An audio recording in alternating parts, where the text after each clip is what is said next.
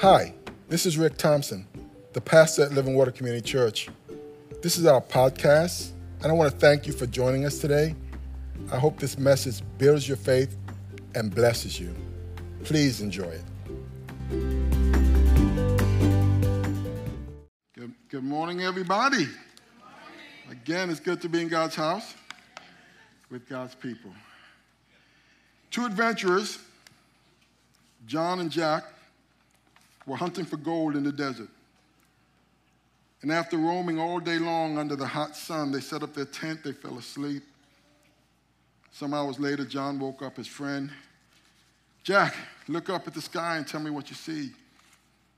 Jack looked up and replied, I can see millions of stars. What does that tell you? Asked Jack. Jack thought for a minute and he said, well, astronomically speaking, it tells me that there are millions of galaxies and potentially billions of planets. Astrologically, it tells me that Saturn is in Leo. Chronologically, it appears to be approximately 3:15, and theologically, it's evident that the Lord is all-powerful and we are small and insignificant. Meteorologically, it seems that we have a beautiful day tomorrow. What does it tell you? After a moment of silence, John spoke. It tells me two things. First is that you're an idiot. And Jack looked at John surprised. Why do you say that? He said, because it has still not occurred to you that someone has stolen our tent. Listen, sometimes we can't see the forest for the trees, right? We focus on the complicated, we miss the simple things, the things that are oftentimes right in front of us. And that's why we're starting this series that we are calling KISS. KISS. And KISS means keep. I didn't catch anybody this morning. Keep it super simple, because we're not calling anyone stupid, right? They say there are no stupid questions, but anyone who ever said there are no stupid questions never worked with youth. I'm just joking. I'm just joking. I love you all. My name is Pastor Rick. I want to welcome those who are joining us online. Again, why are we doing this? Because I believe we have a tendency and a propensity to overcomplicate our lives in almost every area of our lives, from our friendships and dealing with our family, our finances, obviously our relationships, planning for the future. We make things more complicated than they need to be. I'm even told that on social media there used to be a classification called, in terms of relationships, called it's complicated. It's complicated. And some of you know what I'm talking about. People oftentimes will come and try to explain their situation to me. They'll come, hey, Pastor Rick, I got to talk to you. I said, okay. And they try to explain the situation to me and the reasons why they find themselves in a mess. And halfway through, they get to kind of stop and they sigh and say, well, Pastor Rick, it's complicated. And I say, yeah, I bet it is. I bet it is. Now, the question is, does it have to be? Does it have to be that complicated? And the answer I'm going to tell you is, in fact, it doesn't. Because I believe a simple, uncomplicated life is a happy life. Come on, somebody. And even a more peaceful life. You seen those shows or been to someone who is a bit of a hoarder? You know? They've got 10, 15 things of stuff they don't need. The house is full of stuff that they will never use. They can't even find it. There's so many stuff in their house. In some places, it's so bad you can't even walk down the aisle. It's that bad. But they got this compulsion to keep bringing more and more stuff in. Well, I think that people tend to be spiritual hoarders. And they hold on to stuff that they don't need to be holding on to. Come on, somebody. They hold on to bitterness. They hold on to unforgiveness. They hold on to offenses. They collect offenses. We're going to talk about that today. When God is saying, listen, you need to let some stuff go. You need to, or they fill their calendars with stuff that doesn't matter. And then at the end of the week or the end of the day, they're just so exhausted. And sometimes I call them up, they don't come to church. I'm just so exhausted. Too tired for God. Too busy. No, that's no condemnation. I'm just saying, some people, their lives are so full of other stuff that it just complicates things. I was talking to my daughter, Amanda, a while ago, and we got on the subject of how people complicate their lives. And they seem to always, when things get complicated, they look at their lives negatively, and the glass is always half empty as far as they're concerned, no matter what's going on. And so her answer to me was, well, you know what I tell those people, Dad? I said, no, what do you tell them? She says, I turn to them and say, maybe you should get a smaller glass. I said, Amanda, that almost sounds biblical.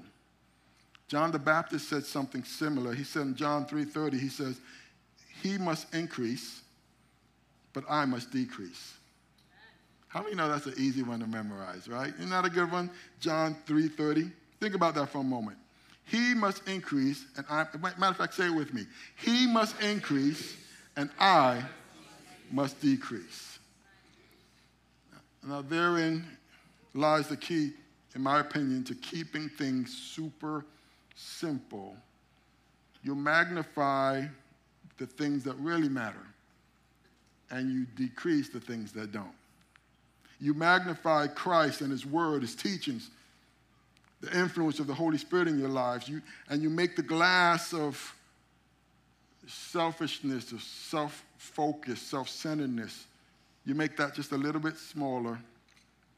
The answer to a complicated life is to simplify. Now, Jesus said it best, I think, when he was speaking to Martha. You remember when he came into town and Martha decided to take him into the house, Mary and Martha, and Martha started wandering around like a chicken without a head, and Mary sat herself down in front of Jesus, and Martha got upset. Jesus, don't you care? Tell Mary to get up and help me. And Jesus' response to her was, Martha, Martha, you are worried and upset about many things. He said, but only one thing matters. Jesus reduced things down to the super simple. He said, there's only one thing that matters. What was Mary doing? Mary was sitting down at the foot of Jesus. He says, and what Mary's doing is the better thing. See, all that other stuff will always be around. But listening to Jesus, that's the most important thing. Amen? Mary had it figured out. He said it again, Matthew 6:33. We know it's Jesus is speaking because it's in red in the Bible. Whenever you see red in the Bible, that's Jesus himself speaking. Matthew 6:33, Jesus says, seek the kingdom of God. What does it say? Above all else. The NIV says, seek ye first. First means first. Above all else, and live righteously, and he will give you everything you need. It's that super simple. He says, all you need to do to get all your needs met is to put me first. That's easy to remember, isn't it? That's not complicated. He says, you put me first, and I will make sure that all these other things get taken care of. He went on to say, so don't worry about tomorrow, for tomorrow will bring its own worries. Today's trouble is enough for today. Someone say, keep it super simple. Say it, keep it super simple. And so with that in mind, we're going to be discussing ways to look at our everyday situations through the simple lenses of God's word and his truth. And so we're going to be tackling different subjects and try to simplify it by looking at God's word. Does that make sense? Looking at what Jesus says about that subject, looking about what the scriptures say about it. Today we're going to talk about conflict resolution, problems within our lives, the things that cause us to trigger, and how we handle it. Before we do, let's look at this video. It's called It's Complicated When You Don't Get Along.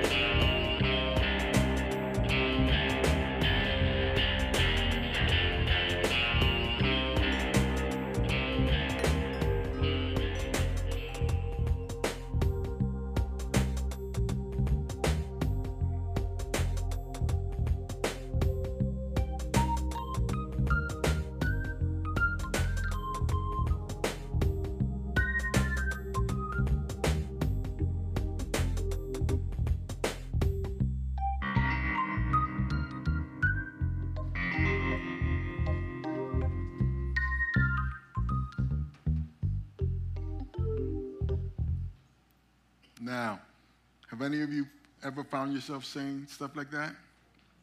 I promise you, as a pastor, I've heard all this stuff.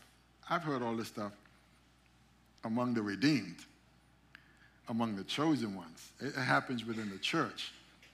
And so the Bible gives us some solutions. But the question is what do you do when you just can't get along? And as you saw, conflict can and does arise for any reason. All you need is two strong opposing opinions. That's all you need. And that can be found in every area of our life, every situation, every station, from our marriages. Anybody marriage, you never have any conflicts? Don't raise your hand, because I think you're lying if you say that. No conflicts. I never have no conflicts in my marriage. Within your family, within your community, within your church, all this stuff arises. It can include things as simple as children fighting over toys in a playpen, to parents going crazy at a Little League game. I'm not going to raise my hand on that one. Ricky, say nothing. Not talking about him, talking about me. To old guys fighting over dominoes at a park. Conflict can be found at every station in our life. The question is, again, what do you do about it? Is there a right and a wrong way to handle it, especially when it starts to hit us where it really hurts? I mean, when we see conflicts happening on the other side of the world, well, that's happening over there. Russia and problems on the news, that's somebody else. But what happens when it hits you square in the face, when it's right in your face where you live? A problem at your work or with your coworkers, your boss, problems at your house, with your family, with your friends, at your church. That's when it becomes up close and personal. Again, where do we go from there? So let's kind of remind ourselves of what the Bible taught us on how to maintain friendships or good boundaries within the church, even among ourselves, and keeping things super simple in the areas where it hits us at home. And so if the conflict is related to the people that you know, how do you handle it? For some of us, when people get on our last nerve, what do we try to do? We put them in a bubble. Well, you can stay over there, I'm going to come over here. Or we talk about, we say, well, I'm going to pray for you, but I'm going to pray for you from a distance. Or we say often things, we say bad things about them. But is that the correct way to deal with things? Well, the Bible talks about us being a family of believers. Amen? You believe that? Amen. And so as a family, the Bible calls us to a new level of relationship, and it simplifies things for us. The Bible wants us to be not just friends, but good friends toward one another. And a good friend will do certain things. A good friend is faithful during good times and bad. Faithful during good times and bad. Proverbs 17:17 says, a friend loves at, what does it say? All times. All times. A friend loves at all times. And a brother is born for adversity. Now, that's the biblical picture of a true friend. They love at all times, and the scripture says a brother is born for adversity. What does that mean? Well, in the body of Christ, again, we're supposed to be a family of believers. Listen to me. If God is your father, then you are my brother and my sisters. Hello. I know we've gotten away from that. In the church I grew up in, that's what we call each other, brother so-and-so, sister so-and-so, to kind of remind us that we are a family of believers. Amen? And so the scripture says that and a brother and a sister in Christ is supposed to be made for adversity. What's adversity mean? Someone say hard times. Difficult situations going on in our lives. So when it speaks about us being there, we're not supposed to just be what I call fair weather friends, those who are around for the good times in life. We're supposed to be there for all the times in people's lives. I think the scripture refers to it as becoming a burden sharer. Burden sharer. A burden sharer is not just there for the parties in life and the photo ops. A burden sharer is there for those difficult times, those late night battles, those I call them those 3 a.m. friends. Come on, somebody. But you can call them at 3 a.m. because you are going through a battle and you need prayer and you need it right now, and it ain't going to affect the friendship. Amen? And so that's what it's supposed to be. With the times when you're in the hospital, those times of sorrows. In other words, they help shoulder some of the burdens of life. That's what a real friend does. They take the scripture seriously. It says in Galatians chapter 6, verse 2, share each other's burdens. And in this way you obey, what does it say? The law of Christ. Does anybody remember what the law of Christ is? We covered it. Help me? Say it again. Say it out loud. To love one another. He says, by this you shall know that you are my disciples or Christians, by your love for one another. And so the Bible says when we share each other's burdens, we are fulfilling the law of Christ, the law of love toward one another. Then it goes on to say something profound. It says, if you think you are too important to help someone, you are only fooling yourself. You're not that important. There we go. I like the Apostle Paul. He just kind of lays it out for us. So this law of Christ, or the sharing of each other's burdens, should be normal among the body of Christ. If you want to see an example of that, you can look at the Old Testament with the relationship between Jonathan and David. Remember those two?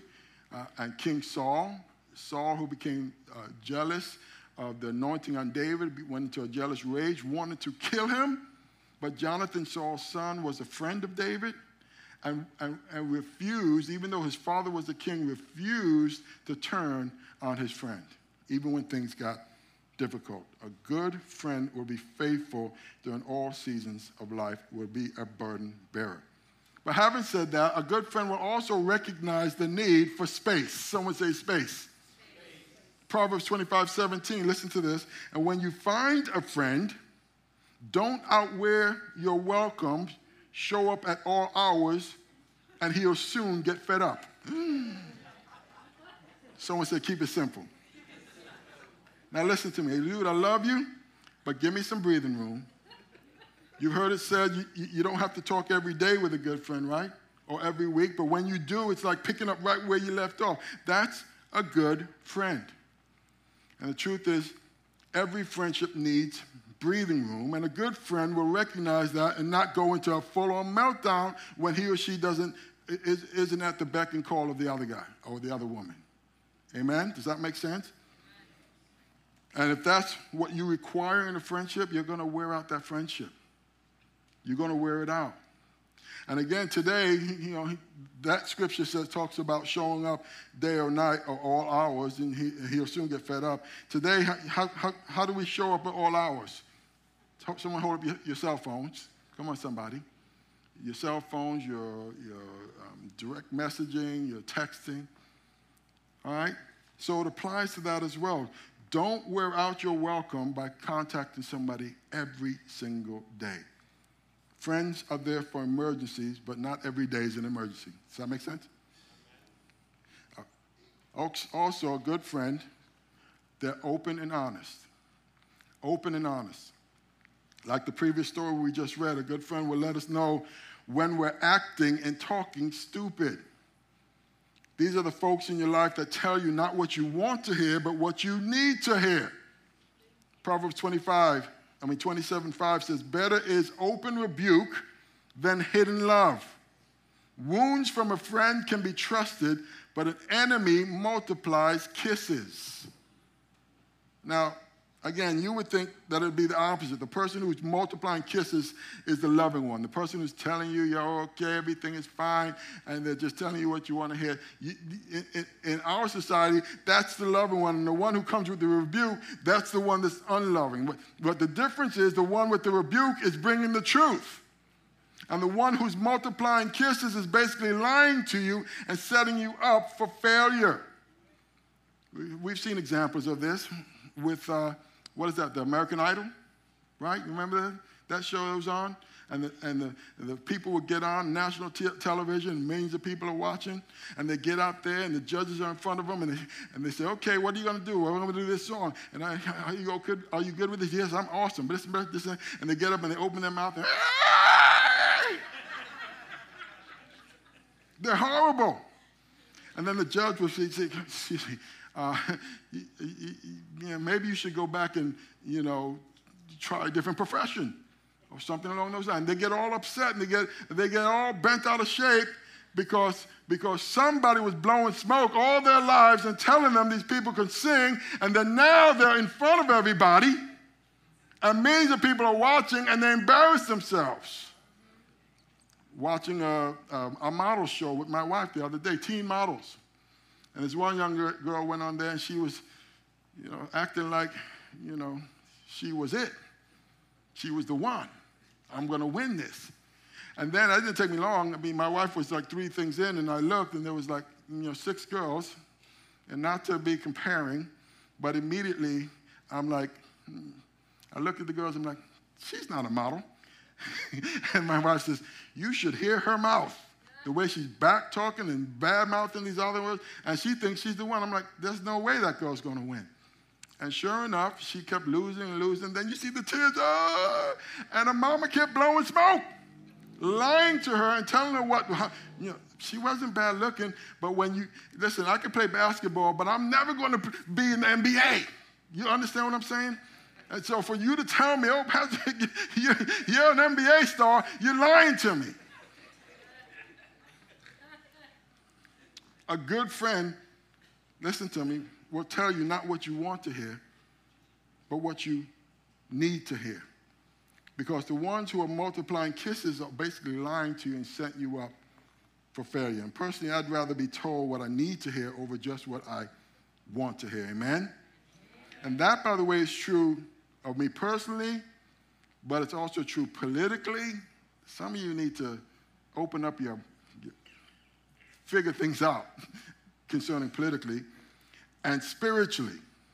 And it's also predicted prophetically. 2 Timothy 4:3 says, for a time is coming when people will no longer listen to right teaching. They will follow their own desires and look for teachers who will tell them whatever they want to hear. Come on, somebody. And what's the craze today? They're looking for people who look at a man, and the man says, well, I think I'm a woman. And then they say, okay, you're a woman. Or a woman who says, well, God made a mistake, well, I'm a man. Or they want you to say that a man could have a baby. All of these are lies. But they're amassing to themselves people who will tell them what they want to hear. It reminds me of the time when I had before COVID a few years ago, the church was packed out. And then I had a couple come in, a homosexual couple. Very nice, very respectful. And they came for a few weeks. They sat over there. And then after a while, I got a phone call. They want to meet with the pastor. I said, okay. And it was obvious because some people who practice homosexuality, you can't tell. But some you can tell. Come on, somebody. You can tell just by looking at them. And it was 2 guys. And they wanted to meet. I said, have them come in. So they went to my office. And he said to me, he says, okay, so what is this meeting for? He says, Pastor, we wanted to talk to you about, within your church, we are asking that we are not just tolerated, but we are, it's not just tolerated, but embraced. Something like that. That's what he said. And I said, well, what do you mean? Has anyone been, disrespecting you or anything like that? No, we love it here. We've been coming for a few weeks. I said, so what do you mean you want to be not just tolerated, but embraced? Well, I can sing, and I want to come up, and I want to be part of the worship team, and I want to make it into leadership positions and all these other things. I said, well, we can talk about the worship, but you're probably not going to end up on the leadership team at this church. Well, why is that? I said, because you're practicing homosexuality. He says, yes. I said, and he says, well, and I said, that's a sin. He says, well, Pastor Rick, I think that you guys are misinterpreting the scriptures. I said, I called his name. I'm not going to call it because this is recording. I said, so-and-so, I said, if you can show me, because it says it in more than one place. It says it in several places that it's a sin, Old Testament and New Testament. I said, but if you can show me where I'm misinterpreting the scriptures, I said, I'll not only apologize to you, I'll get on my knees before this church, on my knees, and apologize to them. And he looked at me, and they were quiet. Because, see, you know, there's no scriptures. If you take it in context, it says what it says. I didn't write it. Don't shoot the messenger. But then I turned around and said, but you know what? They have churches out there that not only tolerate you but embrace you. And the other guy who was sitting on my couch, he says, we've been to those churches. I said, okay. He says, and then he says, they're not telling the truth. I said, what? They're not telling the truth. Oh. And so instinctively, you've gone to churches who not only will tolerate you but embrace you, but in your heart, you know they're lying to you. And yet you're here asking me to lie to you. Does that make sense? So I said, listen, I called their names. I said, listen, I don't have a dog in this fight at all. I'm just a messenger. Again, I'll not only apologize to you, but to them. I love you, brother. I love both of you. And you are welcome at this church because all sinners are welcome at this church. I said, in terms of leadership, that's not going to happen until it starts to line up with what the Word of God says. But if anyone mistreats you, let me know, and I will deal with it. No one will, because everyone here is a loving person. And so they came for a while. And then 1 week later, I get a phone call. I get a phone call from the guy's mother in my office. I'm like, oh, no. Pastor Rick, so-and-so is on the phone, says it's so-and-so's mother. And I'm thinking, I'm going to get it. She's going to give me a piece of her mind. So I said, all right, put her through. She says, Pastor Rick? Yes, ma'am, it is. I'm so-and-so's mother. I said, okay, nice to meet you. She said, I just want to tell you, and then I'm preparing for it, because I'm going to be put on blast. I know I'm going to get put on blast. I just want to tell you, thank you. Thank you. Thank you. Why are you thanking me? She said, because my son was raised in a Christian home. And he's now taken on this lifestyle, and he's been going from church to church looking for people who will tell him what he wants to hear. And he told me the way you said it, in the loving way you told him, and you told him not what he wanted to hear, but what he needed to hear. So she said, thank you. Come on, somebody. Amen. But a time is coming, and probably is now upon us, when people don't want to hear what the words say. They want to hear what they want to hear. And they'll get upset if you don't tell them what they want to hear. That's how it is out there today. And that's why their lives are complicated, because they don't stand for the simple truth of what God's word says anymore in their lives. And as a pastor, ultimately my job is to love on God's people and to teach them the truth of what the Bible says.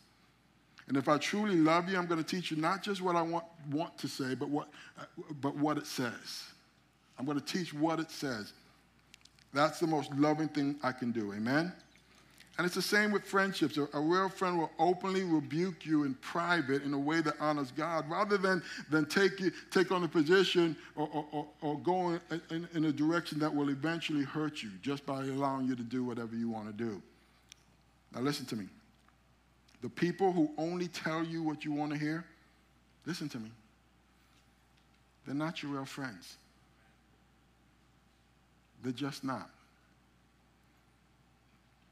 And the scripture tells us that the word of God, and we'll look at one of those, has the ability to train us in all righteousness or right living.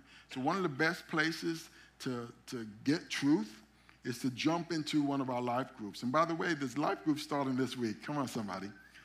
And you're all invited to jump in and become a part of that, because it's an opportunity to get around God's people and speak spiritual truths to one another, and you speak to them and they'll speak to you. And this is what Proverbs 27:17 says.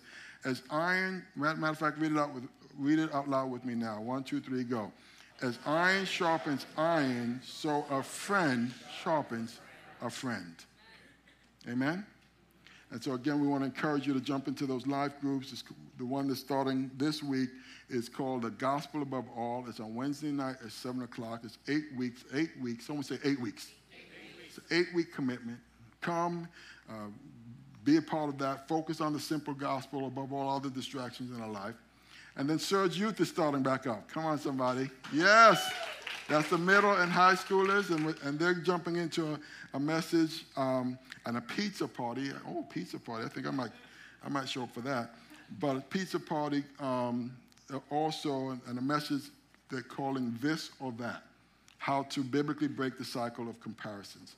There will be child care for the next 8 weeks as well.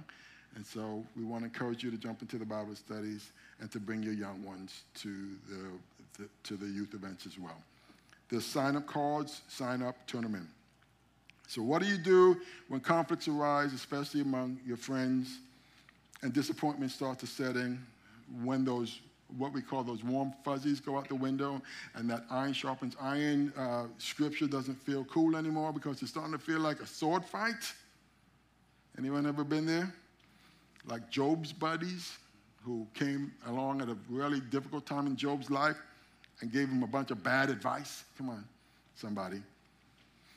Those guys weren't good friends.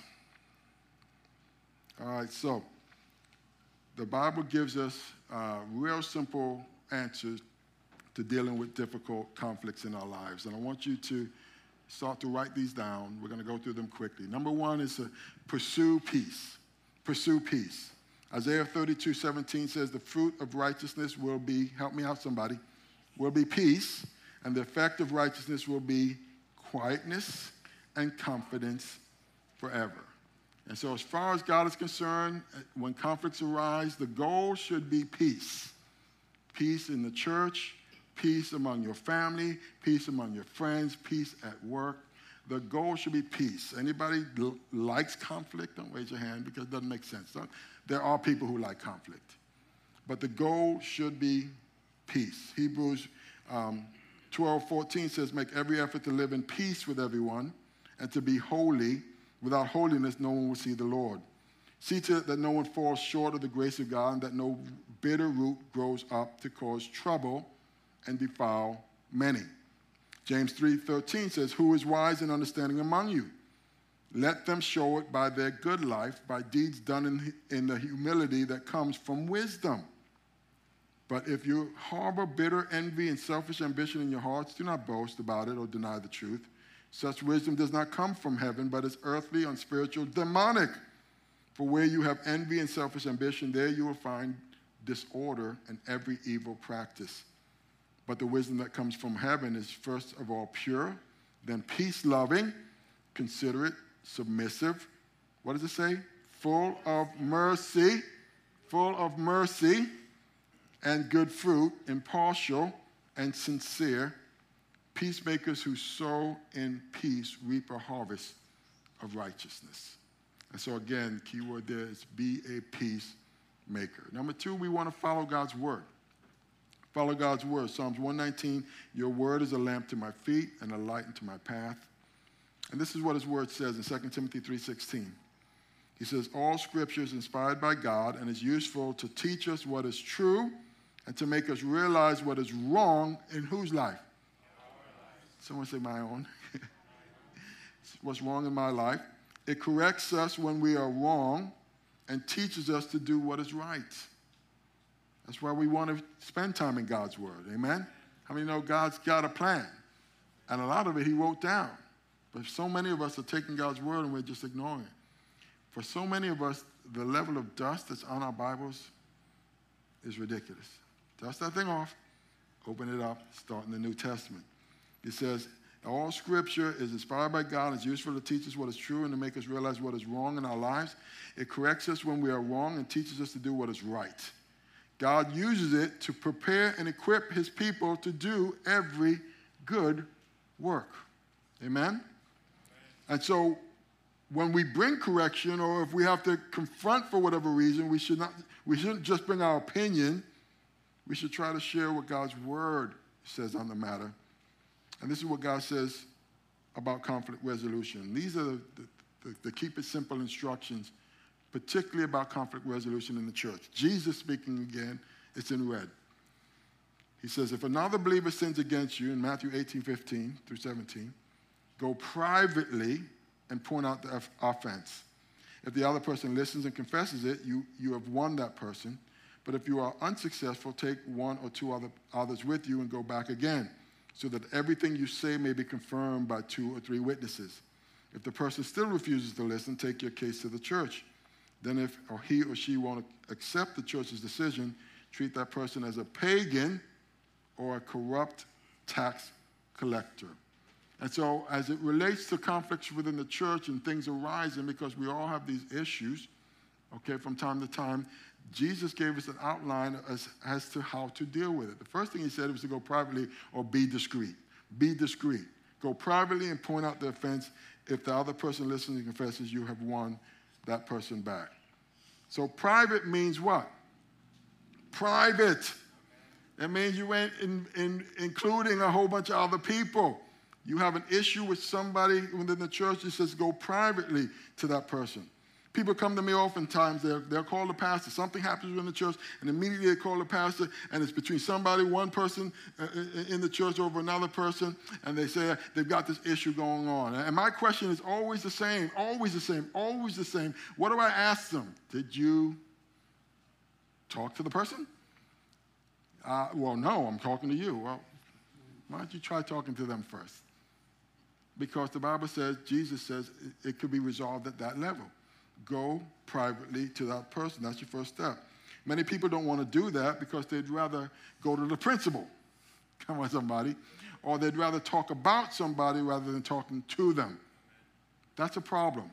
That's when things get complicated, because that's when you start hearing your name come up from other people, because instead of going to that person, you went to 5 other people about that other person. And so we need to go to that person. And sometimes it's a big misunderstanding. Oftentimes, and you go privately, discreetly to that person, and the issue is resolved. But sometimes that doesn't work. And so if it doesn't work, you go to the next level. What does the Bible say? It says take 1 or 2 other people with you. But if you are unsuccessful, verse 16, take 1 or 2 others with you and go back again, so that everything you say may be confirmed by 2 or 3 witnesses. And so in the church, that will look like, okay, if I'm having an issue within one of my ministries, let's say it's Pastor Sean's ministry, and someone in there, so you'll go to maybe a spiritual leader, you go to Pastor Sean, or you take another spiritual person in the church to go to that person. And always be willing to listen. What does the Bible say? The Bible says in James 1:19, my dear brothers and sisters, be quick to listen and slow to speak and slow to get angry. Your anger can never make things right in God's sight. My pastor used to say there's a reason why God gave you 2 ears and just 1 mouth. Come on, somebody. Be quick to listen, slow to speak, and slow to get angry. And don't do what a lot of guys do, and while they're trying to, they want to win their argument, and so instead, while they pretend to listen, they're actually just thinking about what they're going to say after you're done talking. Be willing to listen. Because the goal at the end of the day is restoration. Galatians 6:1, dear brothers and sisters, if another believer is overcome by some sin, you who are godly should gently and humbly help that person back onto the right path, and be careful not to fall into the same temptation yourself. A lot of times we want to start pointing fingers, and the Bible says but when you bring correction, you go humbly and be careful that you're not going to fall into those same temptations. Proverbs 13:20, he who walks with wise men will be wise, but the companion of fools will suffer harm. So you want to bring someone who's wiser. Again, when you go to that person, this is not a hunting party or posse. The purpose is to establish truth and to get godly counsel and to bring restoration in an atmosphere of peace, and perhaps restore the person who's causing the problems. Problem solved. But if that doesn't work, the scripture says take it to the 3rd level. All right? Because the second thing, maybe sometimes at this level, I'll get the call. Have you gone to the person? Yes, Pastor Rick. Well, what ministry are you involved with? I'm involved with the children's ministry. Have you talked to the leader of the children's ministry? Have you talked to Pastor Sean? Take it to the next step. Don't automatically jump to, let me tell on them, okay? Deal with it at that level, all right? But if that doesn't work, the scriptures does say tell it to the church or expose it, It says, if the person refuses to listen, take your case to the church. Then if he or she won't accept the church's decision, treat that person as a pagan or a corrupt tax collector. And so tell it to the church means, listen to me, tell it to the church leaders first. Okay? That's the implication. Tell it to the church leaders. That's when I should get the phone call, or Pastor Sean, or Pastor Steve. That's when there's called. Now, I stress that for a couple of reasons. One, people like to skip step 1 and 2 and jump right to 3. And again, what am I going to say? Have you, help me out, somebody. Are you paying attention? Have you talked to the person privately or discreetly? Have you brought a spiritual leader with you? You know, someone within your group? But if you've done all those, then you tell me, tell us. Now again,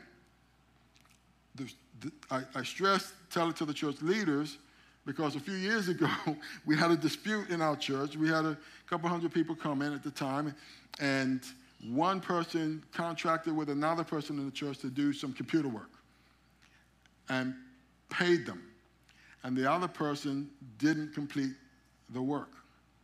And so the next thing you know, one Sunday morning, I'm about to go preach, and all of a sudden I get this email that went out to everyone that he could get hands on, to the entire church, putting that person on blast and what a wicked and nasty person he is in the whole 9 yards. This was on Sunday. This was on a Sunday morning. And then standing out there handing out emails.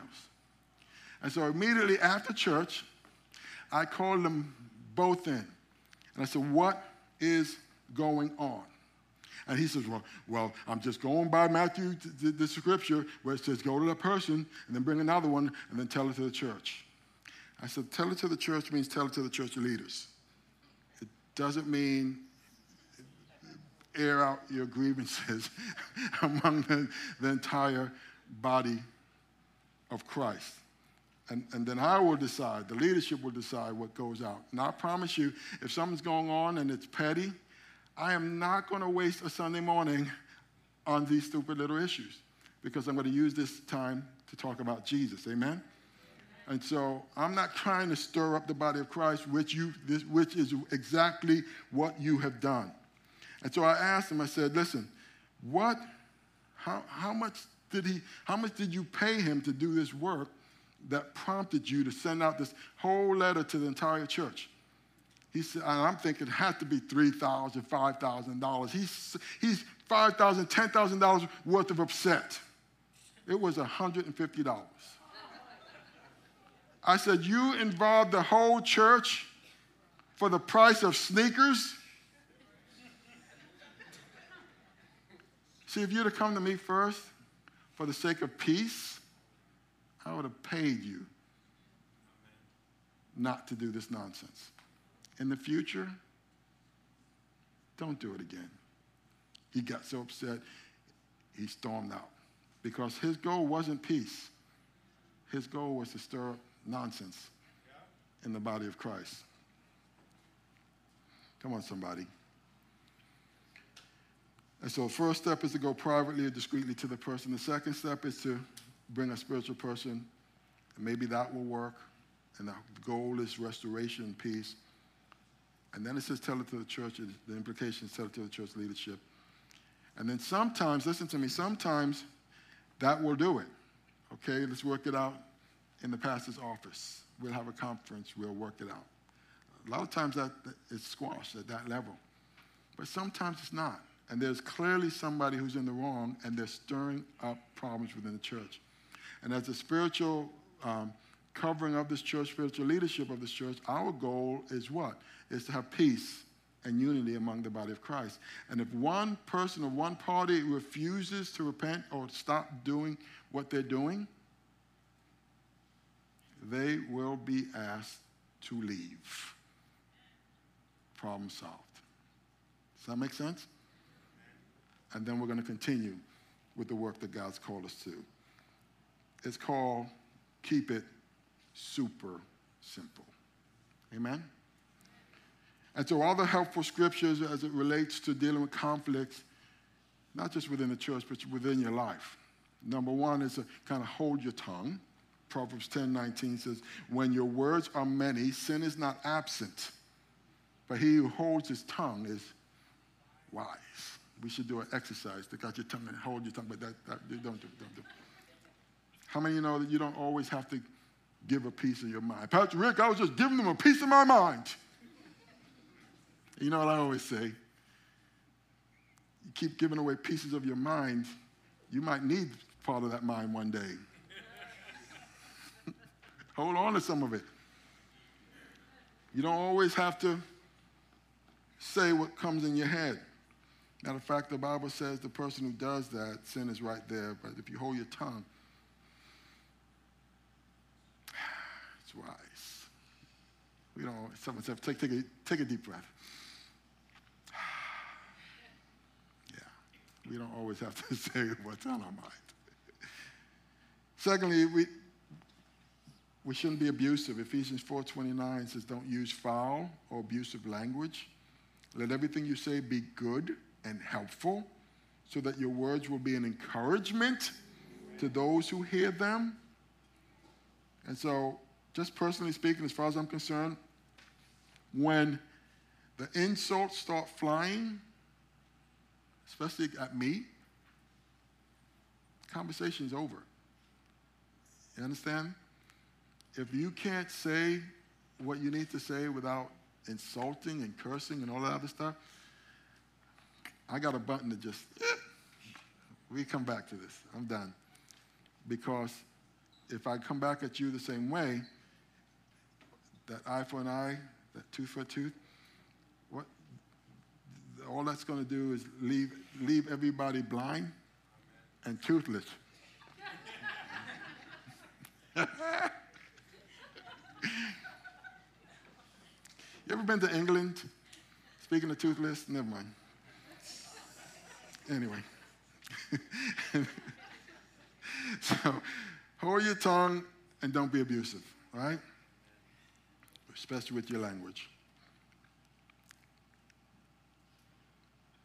Number 3, deal with it quickly. Ephesians 4:26. And don't sin by letting anger control you, and don't let the sun go down while you are angry. For anger gives a foothold to the devil. Now help me out, somebody. It says, don't sin by letting anger control you. And don't, it says, let the sun go down while you are still angry. For anger gives a foothold to the devil. How long does it take for the sun to go up and go down? Come on, help me. 12 hours? We can maybe 24. It's no more than a 24-hour cycle, right? Depending on where you are on the planet. And so the Bible gives us a simple instructions how to deal with anger and offenses. It says, don't let the sun go down on your anger. That's a 24-hour period. Now ask yourself, how many of you are holding on to grievances and offenses for days and weeks and months and years? There's some people holding on to for grievances of things that were done 30 years ago, and the people are dead. And the Bible says, when you hold on to this stuff, you're like a spiritual hoarder,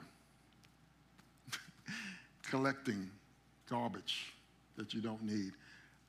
And one of the garbages that you don't need, it says it opens the door for the devil. It literally says a vacancy sign in your heart. Anybody want the devil in their lives? I don't want the devil in my life. He's a troublemaker. Jesus says the thief comes to steal, kill, and destroy. And so he simplifies it and says, don't let the sun go down. You don't know what she said. You don't know what he said. You don't know what he done.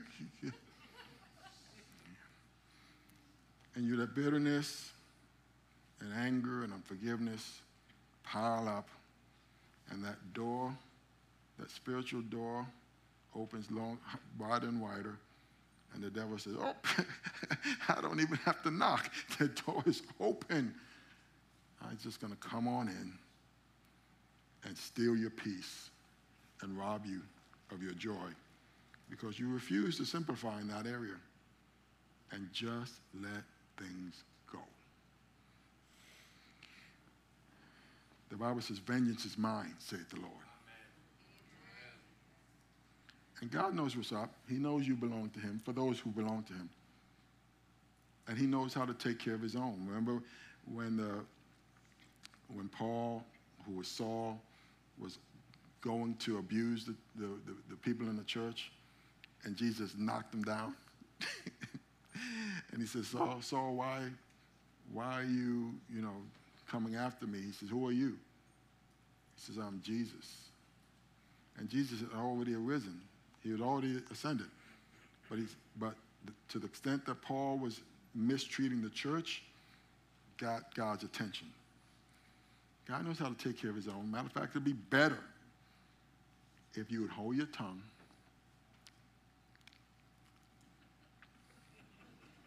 step out of the way, and let God deal with them. Because God's reach is a lot farther than yours.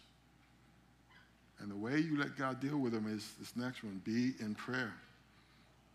Philippians 4, 6, and 7 says, don't worry about anything. Instead, pray about what? Everything. Does everything mean everything? Yes. I mean, does everything mean everything? Yes. Can you pray about where you left your keys? Where your glasses are? I mean, I do that all the time. And the Spirit says, it's on your head. Oh, thank you. Sorry to bother you. And even big things, right? We think only big things. World hunger. But as far as I'm concerned, everything means everything. What's going on with your husband? Why does he all of a sudden have an attitude? Or your wife? Well, I'll show him. I'll show her. How about you pray about it? Everything. And rather than taking matters into your own hands, don't send me any letters either. Brother Rick, you're picking on me today. Whatever's happening today is the Lord. This was the message. This was the message that was coming today. I didn't have anyone in particular in mind. Come on, somebody. I've had that. I've preached messages where people come up to me afterwards and say, why'd you prepared that message for me? Why'd you say that?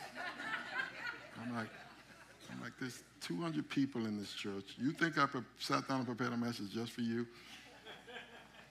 Brother, maybe the Lord's talking to you. I'm just saying. This is don't worry about anything. Instead, pray about everything. Tell God what you need and thank him for all he has done.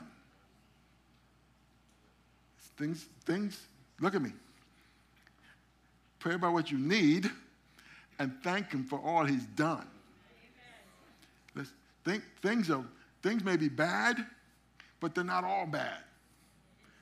We all have reasons to thank God no matter what's going on. Does that make sense? And so with every prayer encounter that I have with God, I can pray about my need. I say, okay, Lord. And I can thank him for the things he's already done. Put a roof over my head. I woke up this morning. I got a few people in my life that love me. I may have a few aches and pains, but I'm still going. I got a car to drive. It has AC. When I first started my journey, my car didn't have no AC. And then he graduated me to a better car. There's always things to be thankful for. And then it says, and then, verse 7, you will experience God's peace, which exceeds anything we can understand. His peace will guard your hearts and your minds as you live, not visit, live in Christ Jesus. I heard a preacher say this. It was profound because it just went off in my spirit. He says, I stopped asking people if they're Christians. How many know 70% of America claims to be Christians? How many know 70% of America aren't Christians? They just claim to be Christians, but they're not.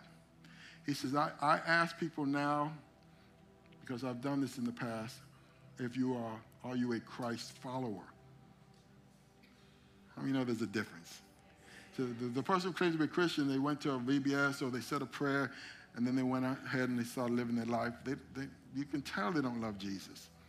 But no one who's not a Christ follower says, I'm a Christ follower. That will separate things. The Bible says this peace comes to those who live in Christ Jesus.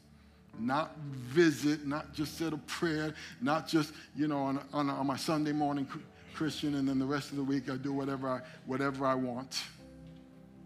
It's the people who live there and hang out and actually try to follow him. Doesn't mean you're perfect. It just means you're forgiven and your heart wants to please him in all that you do. And he understands that our feet are made of clay. God knows what he's getting.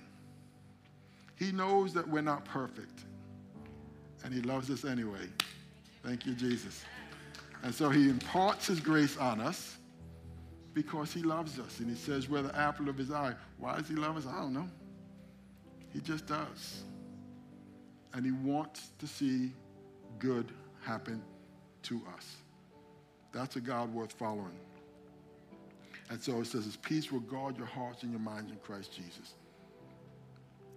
So instead of complaining, and what's the Jewish word?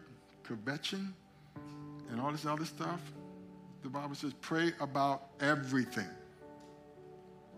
Pray about everything.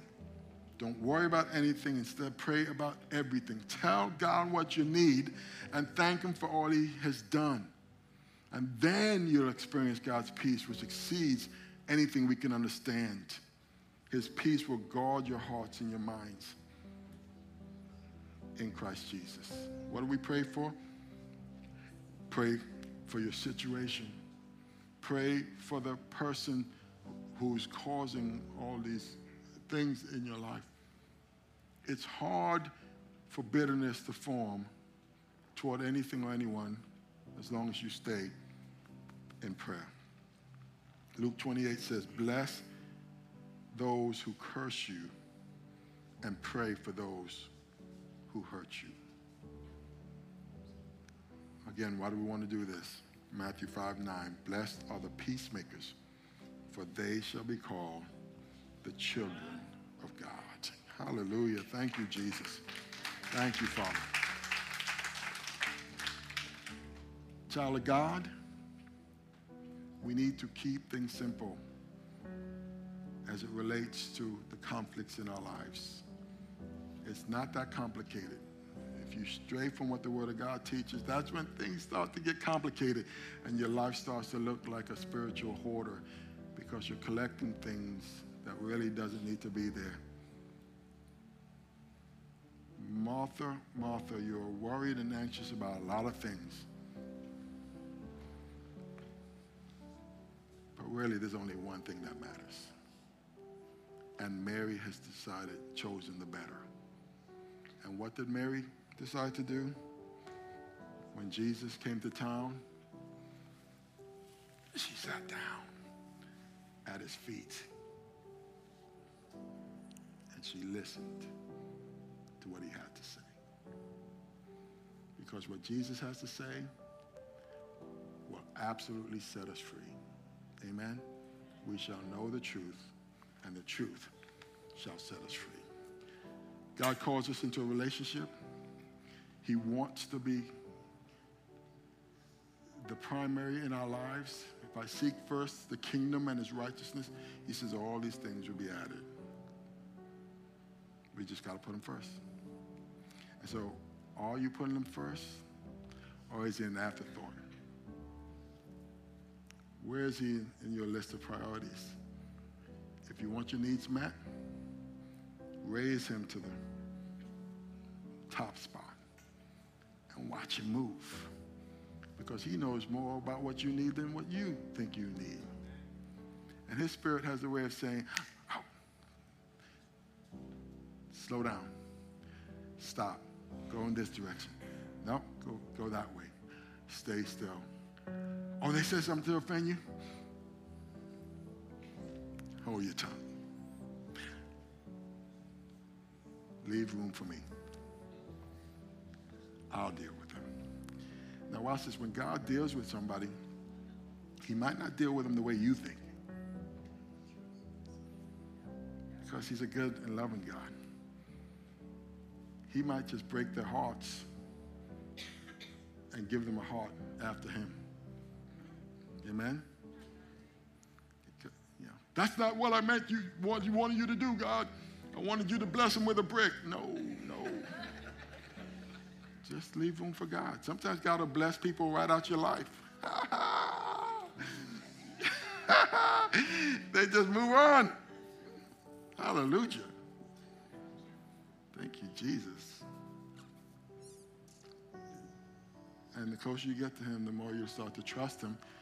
And I understand that I don't have to worry about anything. I just have to pray about everything. And the peace of God. Who wants peace?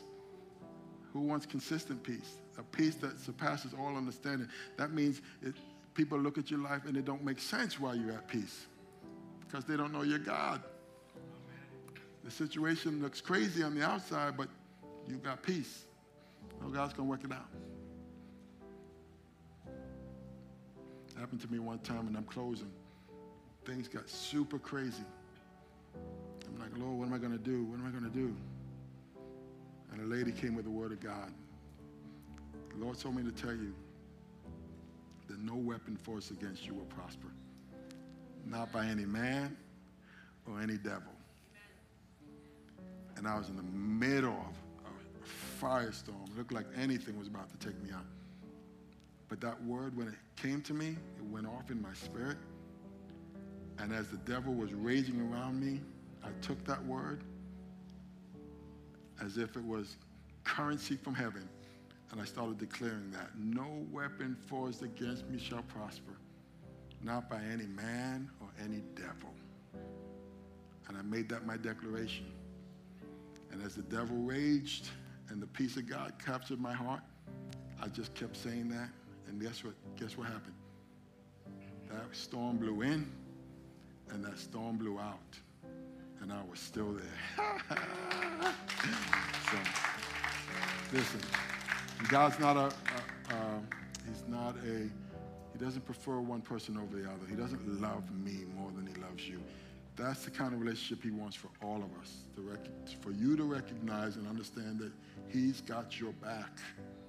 We don't have to complicate our lives by, I got to do this, or I got to do this. Martha, you're upset anxious about a lot of things. There's really only one thing that matters. Jesus. Someone say Jesus. So we come to a close. If we've not yet accepted him as your Savior and your Lord, it's going to be my privilege and my honor to lead you in a prayer of committing to him. So at the end of the day, that's the only thing that matters. I don't care whatever else is going on in your life. You and Jesus can handle it together. Amen? Let's pray. Heavenly Father, say something like this. Heavenly Father, I come before you today and I acknowledge my need for a Savior. Forgive me for taking things into my own hands concerning the conflicts in my life and dealing with anxieties. Help me to cast all my cares on you and to be a reflection of your grace and your mercy to the world around me, especially the people that you placed in my life. Help me to trust you to deal with the conflicts and the situations that come my way. Forgive me for the sins. If you've not yet accepted Jesus as your Lord, say, Lord, come into my life, come into my heart. From this day forward, I surrender my life to you. And I want to be a Christ follower, not just today, but every day. In Jesus' name I pray. And we all said, amen and amen.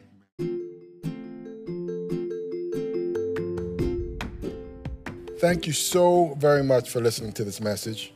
We hope you were truly blessed. If you were, please subscribe to our podcast if you haven't already, and share it with a friend. Doing so will cause the seeds of God's word and the message of his love to spread like wildfire. So thanks again for partnering with us in this important way. Stay thirsty for Christ, my friends, until the whole world hears. God bless.